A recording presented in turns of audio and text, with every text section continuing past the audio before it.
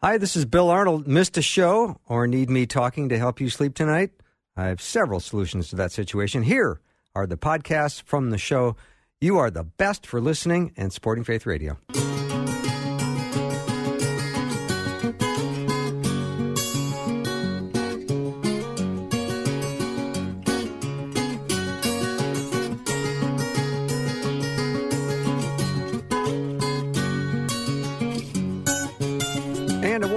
Welcome to Afternoons with me. I'm Bill Arnold. I'm going to have a great hour. Jeff Verdoorn is with me, and he is my friend and Bible mentor, and I just love him. And we're going to talk about the gospel today. It's going to be great. And Jeff, welcome back. Hi, Bill. It's nice to have you. It's good to see you, as always. Good to see you again. Yeah. It's great to be back here. I agree. So we're going to talk about the gospel today, but I think before we get to that, there sure is a lot of discussion over that little piece of cloth going over our mouths and noses. There sure is. So as you know, and as everybody in Minnesota knows, the governor announced last week and starting last Saturday that masks are required indoors in all public spaces. So churches actually have kind of an interesting, I've gotten a lot of questions from a lot of folks, a lot of Christians, talking about what their church is doing, how should we view masks, and so on. I just find this whole question just so fascinating. Somebody sent me an email from a pastor in Ohio that says, and he says this, their church said, we're not going to wear masks. We're going to ignore the order and not wear masks in our church. And he says, we understand the duty imposed to us by Romans 13. We believe that the passages do not call for blind, automatic acquiescence when the secular government overreaches into the church business, and the authority that God has vested in the civic rulers extends to the oversight and protection of the civic peace and the well-being of the people. We believe, therefore, government officials have no right to interfere with ecclesiastical matters. In other words, they're saying the government doesn't have any business in declaring to us what we do inside of our church. That's church authority and church business, not governmental authority. Interesting. Yeah. Some churches, however, that I've talked to, we were just talking before, when we went on air, have mandated masks, just as the governor has said, and said we're requiring masks throughout the whole service. And then some other churches have said, well, you need to wear your mask as you come in the front door, but once you get into your seat, kind of like some of the health clubs are doing, once you get to your exercise equipment, you can take them off. Mm-hmm. Well, if that's appropriate for someone in a workout facility, that's okay for us, and that's what they're doing. You know, I'm not going to answer this question, by the way. You know, that's way above my pay grade. Right. I'm going to let the local churches decide how they're going to decide and interpret God's word for their particular part of their body of the church. Personally, you know, I don't like wearing the mask, right? But if I want to go into a store or if I want to go into my church, the government says I need to wear a mask, so I'm going to do it. I think a lot of Christians are rebelling against the mask, not because of safety and the virus and so on, but I think they see it as a symbol of something much bigger than this virus. And I don't disagree with them. But I just think our view personally, if your neighbor who was maybe elderly and asked you to come over and help them, and they said, yeah, but would you wear a mask? I mean, I think every Christian that I know would say, absolutely I would. I'll wear a mask. I'll wear gloves. I'll wear a hazmat suit to come over to help you. Right? Mm-hmm. So that's my personal opinion. But this question actually came up, not about masks, but about whether or not we, as the church, need to obey God or man.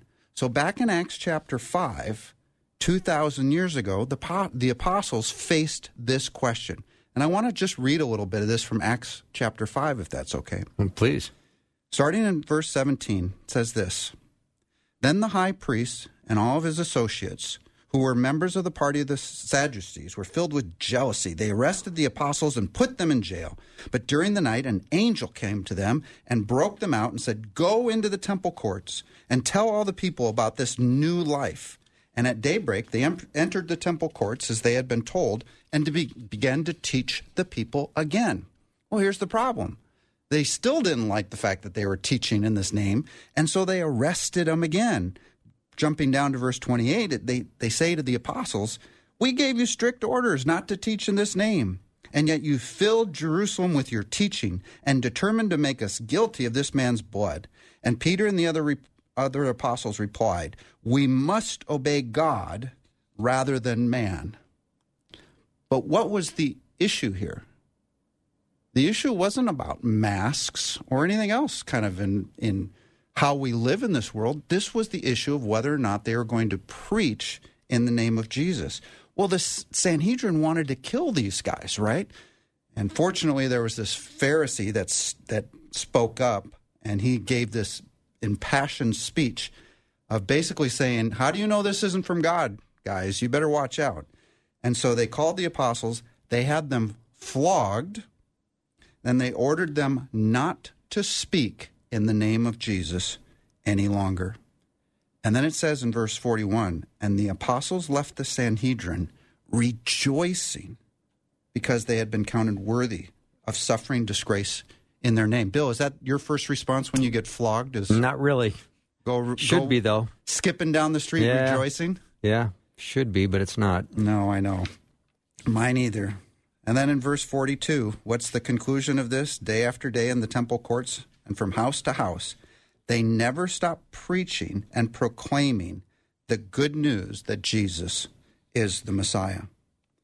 So today, we wanted to talk about this good news. What were they flogged over? What does the good news mean? In the Greek, that word in the Greek, actually for the gospel, actually means good news or good message.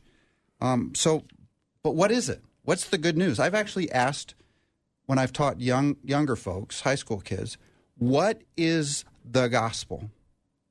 And this is Christian worldview kind of classes. And I've been amazed, actually, at how few were able to come back and articulate what the gospel is. Some say it's about sharing your faith, and there's nothing wrong with sharing your faith. But we know what the definition, if you will, of the gospel is, because in 1 Corinthians 15, Paul tells us, right? Mm-hmm. He tells us what that gospel is. So he says, for what I received, I pass on to you of first import, that Christ died for our sins according to the Scriptures, that he was buried, that he was raised on the third day according to the Scriptures, and then he appeared to Peter and to the 12, and so on, and to many faithful witnesses. And so we have 4 different components of this gospel that Paul says he received. Number 1, that Christ died for sins. Number 2, that he was buried. Number 3, that he was raised on the third day according to the Scriptures, so as it was prophesied. And then he appeared. People saw him. So today we're going to break this down and talk about all of these components. This is the message that the early church preached to the world. This is the message that in Acts chapter 5 we see that they kept preaching in the temple courts, even after being flogged. And I want to note a couple things about this message, because we always get a little nervous about preaching the gospel to others, right? And God says specifically of this message, the gospel message, I love this. 1 Thessalonians 1:5 says that God promises his power and deep conviction of the Holy Spirit whenever we preach the gospel. So really, who's doing the heavy lifting in this conversation? Right? Not us. Not us. We're just the messenger. It's God that comes alongside, the Holy Spirit that comes alongside with power and deep conviction of the Holy Spirit.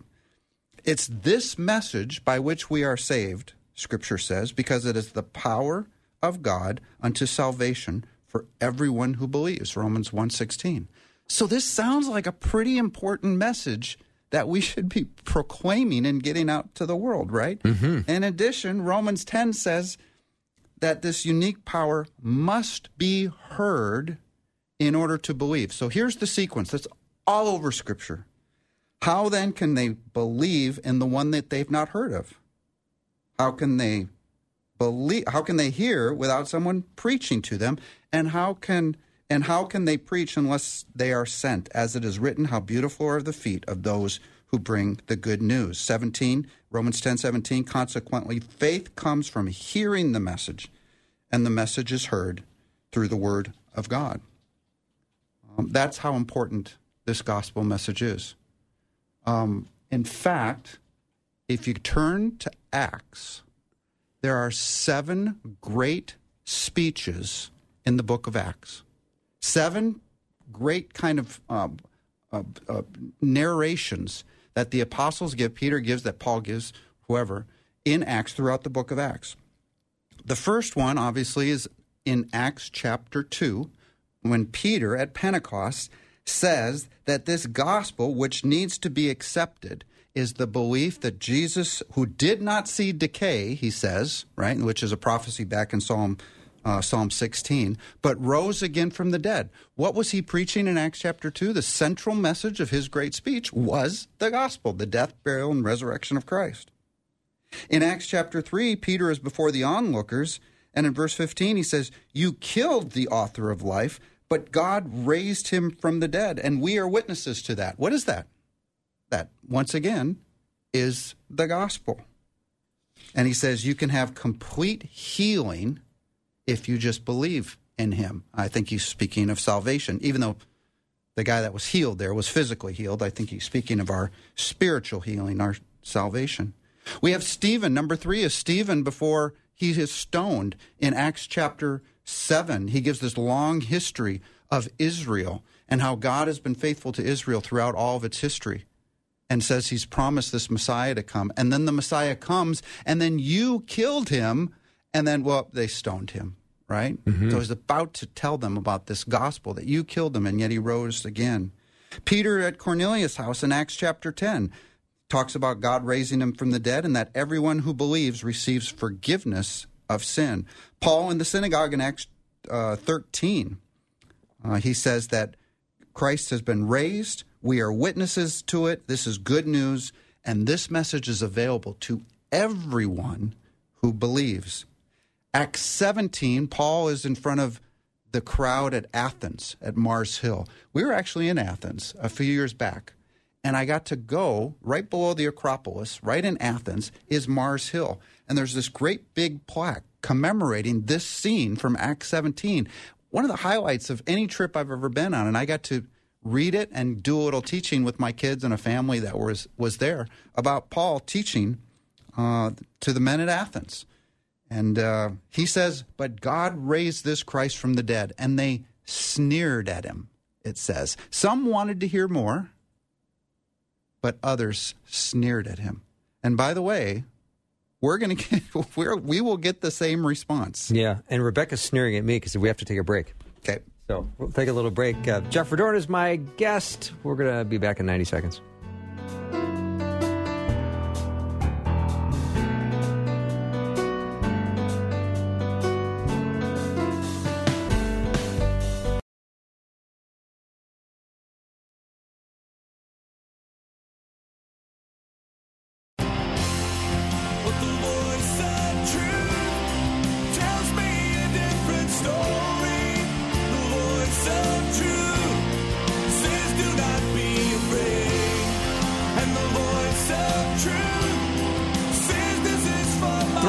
Back with Jeff Verdoorn, my friend and Bible mentor, and we're getting into the gospel today. I love it. So, where do we pick up, Jeff? Well, the 7th great speech. Oh, yeah. In Acts, so we covered 6 already, and that's Paul before King Agrippa in Acts 26. And he tells King Agrippa that Jesus was the first to rise from the dead, and King Agrippa thought he was crazy. He says, Paul, do you think you can make me be a Christian this quick? And really thought he kind of lost his mind. And I can tell you, you will come across folks, when you start talking about the resurrection of the dead, who will think you are crazy. So don't be surprised at the reactions you get when you preach this message. But this was Paul's M.O. It really was the apostles' M.O. Acts full of descriptions. The book of Acts is full of description that Paul preached in the synagogues. He proclaimed the word. He reasoned with them from the scripture, trying to prove that Jesus was the Christ. He spoke boldly. He explained. He preached. This was the primary message, was the resurrection of the dead. Of which, by the way, if you go on further in 1 Corinthians 15, it actually explains that without the resurrection, this starts in about verse 12 or so, without the resurrection of the dead, our preaching is useless, and so is your faith. If Christ has not been raised, then we also won't be raised, and we're still dead in our trespasses and sins, right? So Christ is risen indeed, around verse 20 of Acts 15. And the great promise, I'm an end times teacher. I love all the things end times. One of the great promises that then 1 Corinthians goes into is it describes the gospel. It describes the importance of the resurrection and how central it is to all of Christianity, because if there is no resurrection, there is no Christianity. And then he says later in the chapter, if Christ has been raised, so we too will be raised. We will receive a glorified body just like Christ. Isn't that great news? That's pretty good news. I love hearing that. Being reminded of that, I should say. I've heard that before. Yes. And the day that we receive that is, I believe, the rapture of the church. When the dead in Christ rise first, then we receive our glorified bodies, and that's resurrection day. That's the day that we receive our glorified body at the rapture. So, look, this is the message that the Bible says we are to be ambassadors, holding out this word to make his appeal to us. We're to be fishermen. These metaphors in Scripture, we're come... I will make you fishers of men. We are to be witnesses of his resurrection. We are to be good soldiers. We are to be firefighters, snatching others from the fires and save them, Jude says. Troublemakers. Ooh, I like this one. Troublemakers. These men who have caused trouble all over the world have now come here, Acts 17 says. We're farmers. We sow the seeds. We're newscasters. We're supposed to proclaim the good news. We're workers of the field, right? The harvest is plentiful, but the workers are few. We're proclaimers and so on and so forth. So Paul says it this way in 1 Corinthians 9, I have made myself a slave to everyone to win as many as possible. To the Jews I came like the Jews. To those under the law I came like one under the law, and so on. I became all things to all people by all possible means I might save some. So you can just sense from Paul that this was his mission. That's what he was concerned with, was proclaiming this message of the resurrection of Christ, the gospel, which is the power of salvation.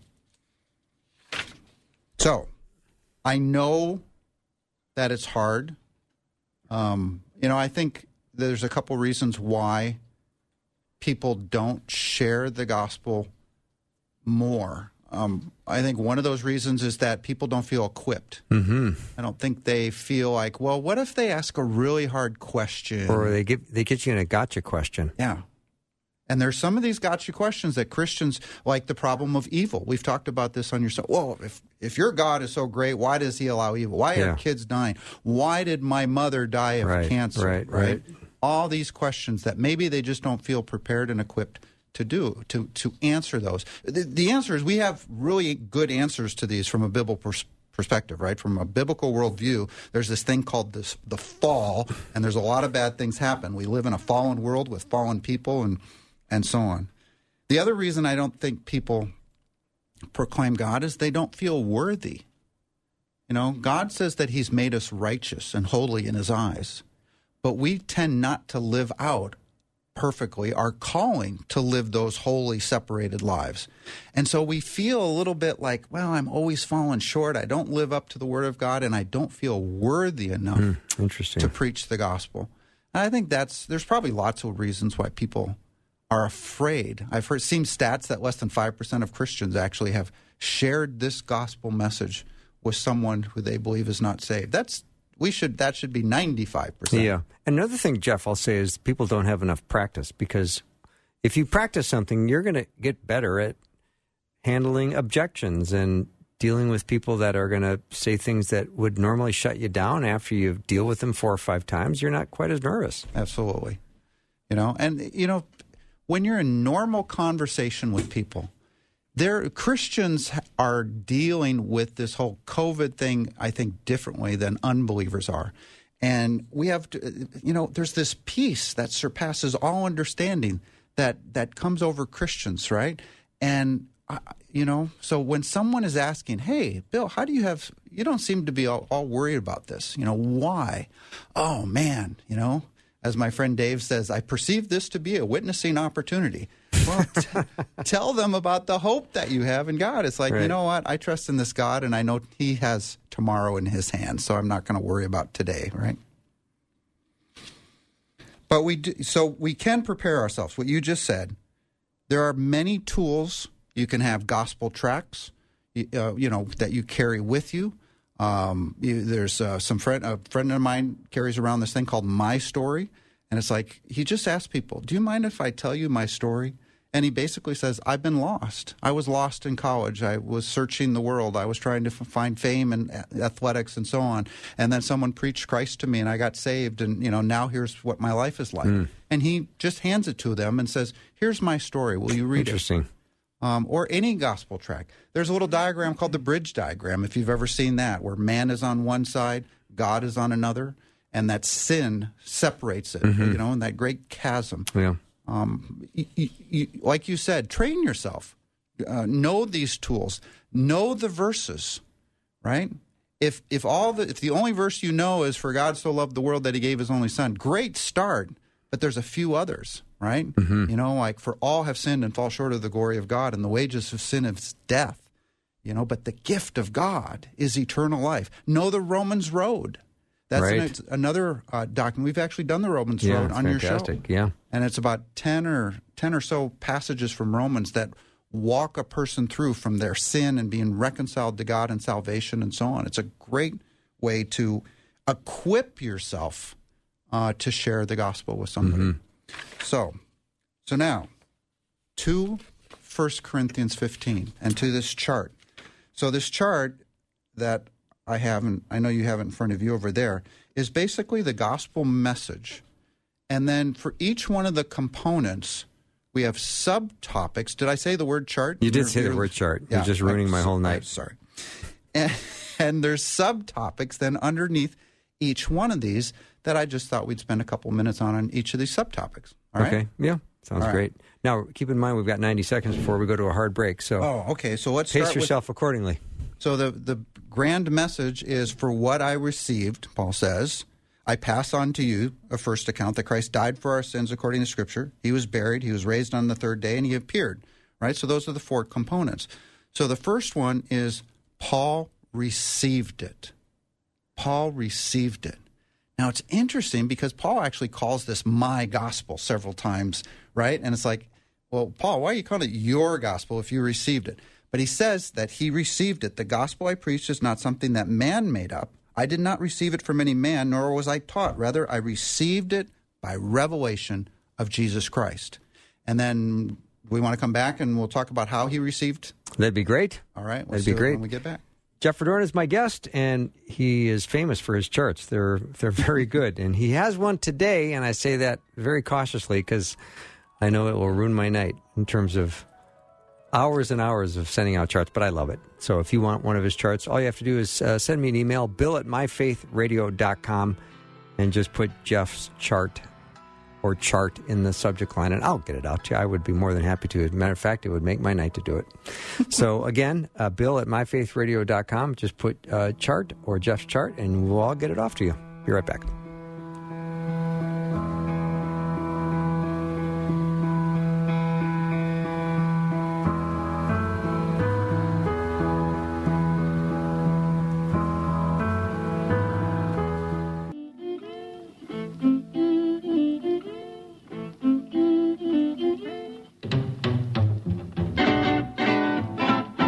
Welcome back to the show. Really nice to have Jeff Verdoorn here with me. We're talking about the gospel today. He's got an amazing chart, and we're going to start going through it right now. And I will be able to get a copy in your hands in the next day. If you want a copy of this, just let me know.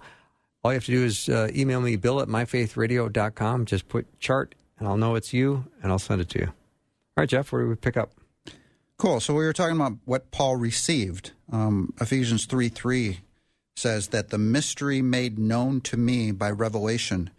And so where was or when was this revelation? Well, do you remember the story of Paul when he says in Corinthians that he knows a man, he's talking about himself, who was caught up to the third heaven and heard inexpressible things that a man was not permitted to tell.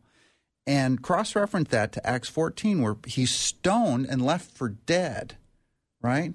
And I actually think that's the moment when Paul got caught up to heaven and saw all these amazing revelations. And I think that's where potentially that Paul received this revelation from God, because he makes it clear this was not just made up by men, but it came from God by revelation. So that's the revelation. That's what Paul received, that he passes on to us of first import. I love that. This was the core mission of the church, that Christ died for our sins according to the Scripture. So here's the second component of the gospel message. And obviously, this is what the cross is all about, that Christ died for our sins. Now remember, there's two kind of subtopics over to the left here, because I want to make sure that everybody understands that Jesus was just not a man. Any man that's born, like all of us have been born, would not be capable of dying for the sins of the world. And that's why it's so critical that Jesus was born of the Virgin. He didn't come from the seed of man, but from God. In fact, he's called the Son of God, the one from heaven. He came from heaven, John 3 says. The Son of Man ascended to where he was before. He says, I am from the above. I came from the Father, John 16. So clearly Jesus pre-existed his birth and is the eternal God the Son of God. The only other person in Scripture who's called the Son of God is Adam. Remember, in the genealogy, it goes all the way back, Adam, son of God, because Adam was not born, right? Adam was made by God. Jesus' body, his body in the womb of the Virgin, was made by God. That's what makes him a son of God. So with that, he's from heaven, and just as important, he was therefore without sin. Because if he would have been born in the normal way, he would have inherited Adam's sin. For in Adam, we all died, right? He would have inherited that. He didn't, because he came from God. His body was prepared for him, it says, in the womb of the Virgin. So this topic that he was without sin is declared a number of places. My favorite one is, behold, what does John the Baptist say? Behold the Lamb of God who takes away the sins of the world.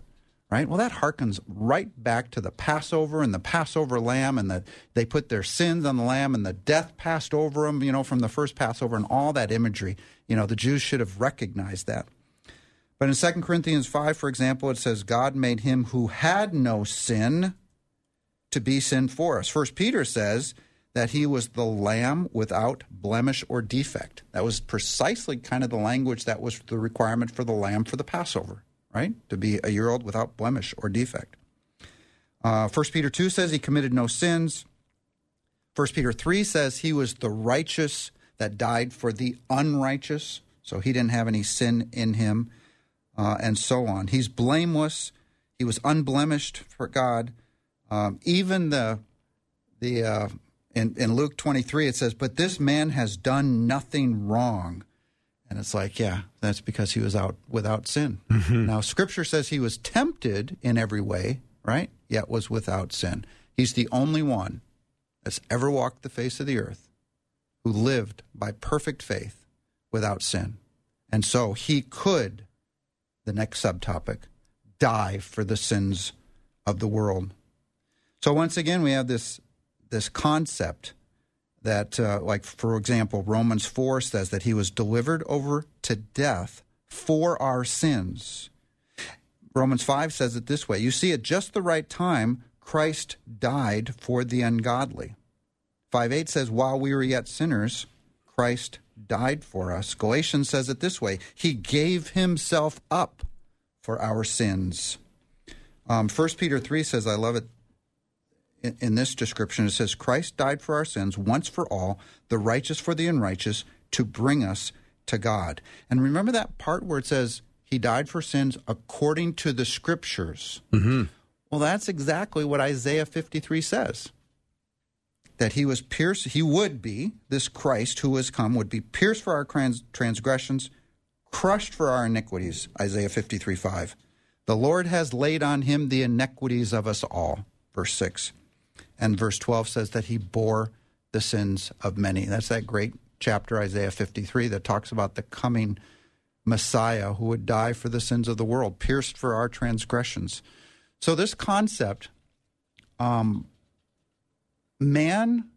doesn't have a sin problem anymore. Okay? What do I mean by that? Christ died for the sins of the world. Do you remember we've talked about this on your show where we've talked about the story of George Wilson? Yeah. Right? That God has offered this pardon to the world. He died for the sins. He has pardoned the world of sin. And now he says, whosoever believes shall not perish but have eternal life, right? So man doesn't have a sin problem as much as that they have a belief problem. Men don't go to heaven and go to hell because they don't believe. And that's exactly what Thessalonians says, actually. They perish because they refused to love the truth and thus be saved. That sin's not their problem. Unbelief is their problem. Unbelief of the gospel. So that's sin. Pretty big issue. Huge issue. Yeah. That he is the, that story, and we don't have time, but I wish I could tell that George Wilson story all over again. God is because it's such a perfect picture of God pardoning the world, offering that pardon to whosoever, and whoever accepts it is saved. So next part of the passage says that he was buried. Well, we know the narrative. Joseph took the body, wrapped it in linen cloth, and put it in a tomb, and they rolled a big stone in front of it. Just a little thing on first century, Jewish burial practices. This was their practice. They would put the body into a tomb, and they'd roll a stone in front of it. They'd let the decay process happen, and once the body was fully decayed, they would go back into the tomb. They would gather up the bones and put them in a stone box called an ossuary, and that ossuary would then be placed in another tomb, a different tomb, and that was kind of the burial process. So that's why, by the way, the tomb had the rolling stone, because they would have to get in and out. So he was buried. He was dead. I know that some say, well, maybe he wasn't dead and he actually just revived. And it's like, no. If you understand medically what happened to Christ on the cross, you know 100% positive that he was dead. And then it says this. Bill, did you cite the Apostles' Creed when you were growing up? Oh, yeah. Did you? You bet. So there's that part where it says, he was conceived by the Holy Ghost, born of the Virgin Mary, suffered under Pontius Pilate, was crucified, dead, and buried. He descended into hell, right? Yeah. And then on the third day rose from the grave. Well, I think that's it's in English, we just don't get it. I think that a better Apostles' Creed, not that I'm going to change the Apostles' Creed, it's been around for a long time, but he descended, actually, Scripture says, to Hades. Hades is translated hell in many English Bibles. And so we use Hades and hell kind of interchangeably, and I think that's too bad, because Scripture actually says that where was Jesus for those 3 days? And many believe that he went to hell. And I remember growing up as a kid thinking, well, why did Jesus have to go to hell? Why would a righteous Christ, the Messiah, have to go to hell? And the answer is he didn't go to hell. He went to Hades. And Hades, which we've talked about also on your show, has those two sides to it, remember? One side, remember in Luke chapter 16, I believe, where the rich man and Lazarus descend. They both go to Hades. One's in comfort and one's in torment. So Hades has a good side called paradise or comfort and a bad side called torment or in the flames, right? Well, which side do you think Jesus went to? The bad side or the paradise good side? side? Of course he did. So when he said to the thief on the cross, today you'll be with me in paradise, that's the side of Hades that he was talking about. Now, in Scripture, Hades is always talked about in terms of being below, in the depths below, in the heart of the earth. And that's why we think of it as down. But, it's a spiritual place. So I don't know where it is physically, but that's how it's described in Scripture. But Scripture says that do you remember when David said, don't abandon me in the grave? And God basically says, no, I won't. Well, that's where David was. David was in the paradise side of Hades. But then the picture is that when Christ rose, he sets the captives free. All those on the paradise side of Hades are brought up to heaven and are now in the paradise of God. So Paul says, I know a man who is caught up to the third heaven, the paradise of God. So now paradise is in heaven. So if a believer dies today, where do they go? Well, we know. Paul says specifically, absent from the body, at home with the Lord, in paradise, in heaven, with Christ. So we know that for certain. So that paradise side of Hades, down in the depths below, is empty. And one last question, just to kind of make this clear. Why do you suppose God had to put the righteous in Hades and hold them there before the cross? I mean, what was the purpose of it? See what I'm saying? So before the cross, the lamb's blood hadn't been shed yet, right? So nobody in the Old Testament received that cleansing by the blood of the lamb like we do post-cross. So they were held there until the lamb was sacrificed. Then they were able to go up into the presence of God in heaven. And that's exactly where all believers continue to go today. So he was buried, descended into hell, and then rose on the third day. Now, a little side note here, because it's actually very interesting to me that, remember after he rose, the apostles were kind of scared. They fled. Peter denied him. They didn't know what was going on. Remember the three men on the road to Emmaus? It's like, man, our whole world has been thrown upside down. And besides, it's been 3 days and there's nothing going on and stuff. Well, they knew. Jesus told them. I have a whole list of all the places where Jesus told his followers that from this time on, Jesus began to explain to his disciples that he must go to Jerusalem, suffer many things at the hand of the elders, the chief priests, and the teachers of the law, and that he must be killed and on the third day be raised to life. He told them again and again and again and again. I have a whole list of them. It's dozens long, where he told them that this. And remember, when Mary comes to the tomb and the angel's there, he has risen just as he said. They should have known. Mary came looking for the wrong Jesus, didn't she? That Jesus was risen, and Mary was looking for the dead Jesus.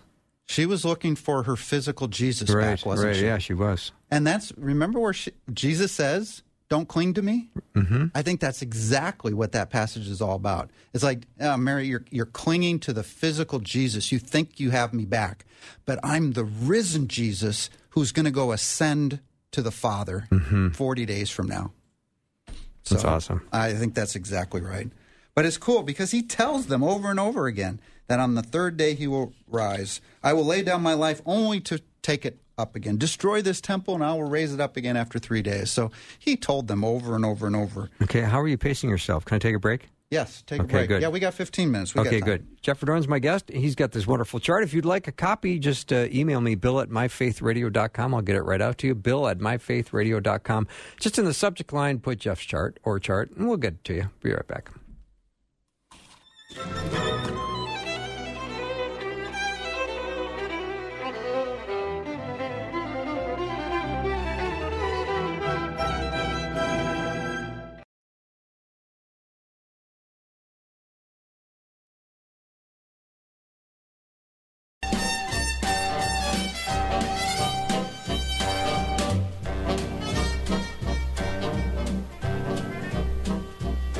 Forget your troubles and just get happy.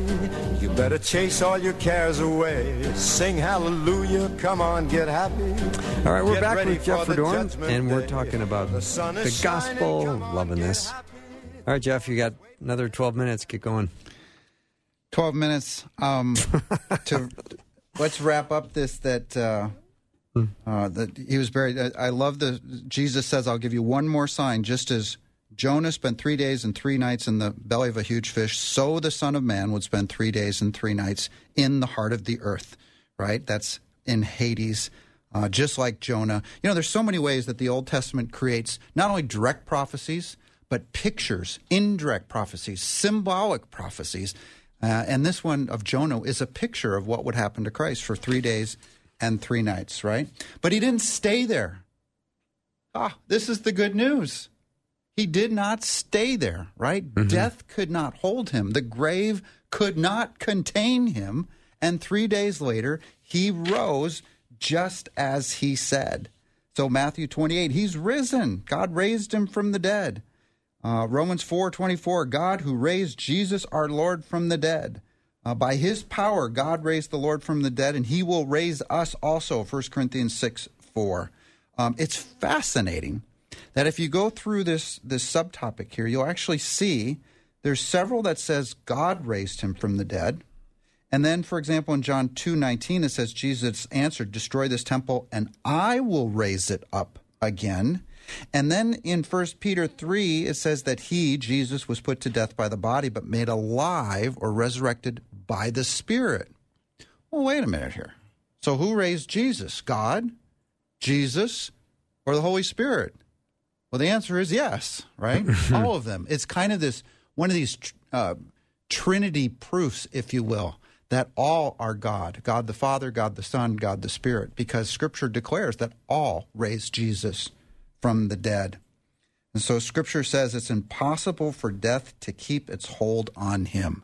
You know, if you look around at every other religious figure in all of history, all of them died and all of them are still in their graves. Christ is the only one who was raised from the dead, the first fruits, right, of all creation, the first to be born unto glory. So he's the one who's been resurrected to his glorified body. That's what he then appeared when we get to the appearing part in the last part of the chapter here, or the chart. He appeared over a period of 40 days in his glorified body. And Scripture says that we will have a glorified body just like that. So we can glean maybe a little bit more about our glorified bodies by looking at his resurrection appearances. So like I said, so it was about 10 days to Pentecost, 40 days that he appeared on earth before Acts chapter 1, where he rose up to heaven. So what are those appearances? Just really quick. So now some of these, there's some debate about which maybe this one is the same as this one or that one occurred before that one or whatever. But we have Mary Magdalene, like we said, at the garden. We have the other Mary, and at least another woman after that. We have Simon Peter in Luke 24:34 that he appears to. Then he's on the road to Emmaus, right? And he's talking to these men, and there's that line towards the end when they finally realize who he is. And as Scripture says, and then he explained to him all the things that needed to happen about the Christ. It's like, but that conversation's not in Scripture. It's like, oh, I wish that was in Scripture. I would have loved to have known how he explained all the Old Testament prophecies and how they were fulfilled in the birth, life, death, and resurrection of Christ. And then right after that, he appears to the disciples in the upper room in a locked room, and yet Jesus in his resurrected body is able to go right into that room, just appear, and they thought they saw a ghost that scared him. He says, do not be afraid, right? And then again to the 11, including Thomas this time. Mm-hmm. So if you remember that story, Thomas wouldn't believe him that they saw Jesus raised from the dead. He says, I'm not going to believe until I see him with my own eyes. And sure enough, Jesus comes and he says to Thomas, stop doubting, Thomas, and believe. Put your hand here in my side and in the holes in my hands. And Thomas falls down before the Lord and says, my Lord and my God, right? And he finally believes. And we, kind of like Thomas, we need to believe without seeing, right? We have to rely on the testimony of Scripture. That's why this book is so important, because they all wrote down what they saw in Scripture, right? Mm-hmm. And then to the disciples on the Sea of Galilee, the fishing, and then the Mount Galilee, and then James, he appears to James, and then finally in Acts chapter 1, where he is speaking, and they say to him, Jesus, are you now going to establish your kingdom? And he says, no, but you will receive power when the Holy Spirit comes upon you. And he goes up to heaven, bodily, physically, visibly. And if you remember the narrative, the two angels come and say, men of Galilee, what are you looking at? And I've always kind of thought that's kind of an odd question. It's like, well, what do you mean, what are we looking at? Jesus just went up to heaven and was hid by the clouds. I've never seen that before. But he appeared to Peter, then to the 12, and over 500 at one time. There is a testimony and a witness that many, many hundreds of people saw Jesus rise from the dead after his resurrection. I think it's Lee Strobel's The Case for Christ. He does an amazing job at documenting some of the arguments against a physical resurrection and then obviously the arguments for the biblical narrative. One of the most documented events in antiquity, that Christ rose from the dead. Mm-hmm. So what do we do with all this? What do we do with this message of this resurrection? Right? We know on Easter what we do when the pastor says he is risen. And we say he is risen indeed, right? Did Paul and the apostles leave it to one day a year on Easter? No. And so the last subtopic over here is that we are to go and preach this gospel. Therefore, go and make disciples of all nations, baptizing, teaching them to obey everything I have commanded you, even to the end of the age. Acts 4, and the apostles were teaching the people and proclaiming in Jesus the resurrection of the dead. Acts 4:20 is one of my favorites. The apostle says, we cannot help speaking about what we have seen and heard. I don't mean to, I'm not going to disparage any evangelistic program or methodology or anything. But do you know what the first century methodology for preaching the gospel was? It's taking their hand away from their mouth. We can't help but speak about what we've seen and heard. We can't help it. They couldn't help it. Yeah.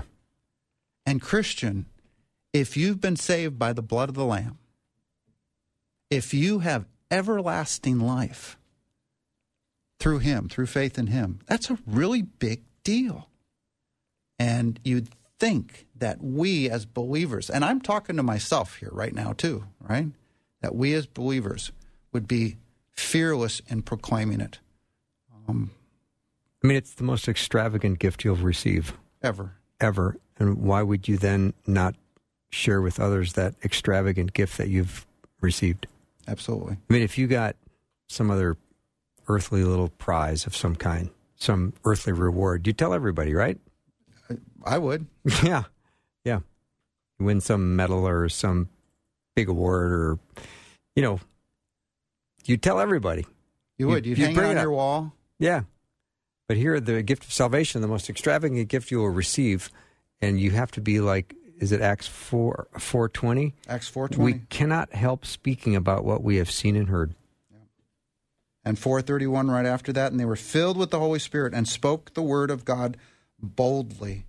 Now remember, Paul says, pray for me also that I might proclaim it fearlessly or boldly as I should. So even Paul asked for prayers from the people he knew, that he might have the door open to him to make way for the gospel, and that he might proclaim it boldly as we should. So don't forget, this is the resurrection of the dead. It's a big deal. Christ died for our sins. He was buried. He rose again, and he appeared to many. And that is the message that when you preach, God promises to come alongside of you with his power of the Spirit, with power and deep conviction to convict. You don't have to worry about the results. You are just a messenger, because that's the message that is the power of God unto salvation to whoever believes it. And that's my desire, that you cannot stop speaking about what you know to be true, which is your gift of salvation that you've received. Share it with others.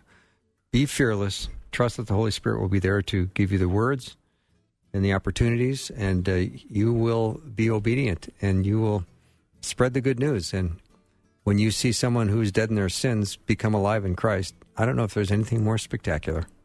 Amen. Amen. Jeff, you're always wonderful. Thank you so much. Jeff does have a chart of what we talked about today. If you'd like me to send you a copy of it, I'll email it to you. Send me an email, bill@myfaithradio.com, bill@myfaithradio.com. And just in the subject line, you can put Jeff's chart, and I'll get it off to you. That wraps up our show.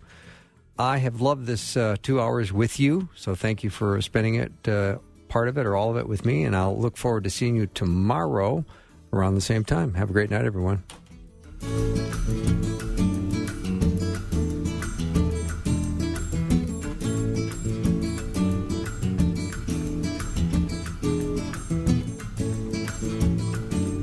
Thanks for listening. Programming like this is made available through your support. Information available at myfaithradio.com.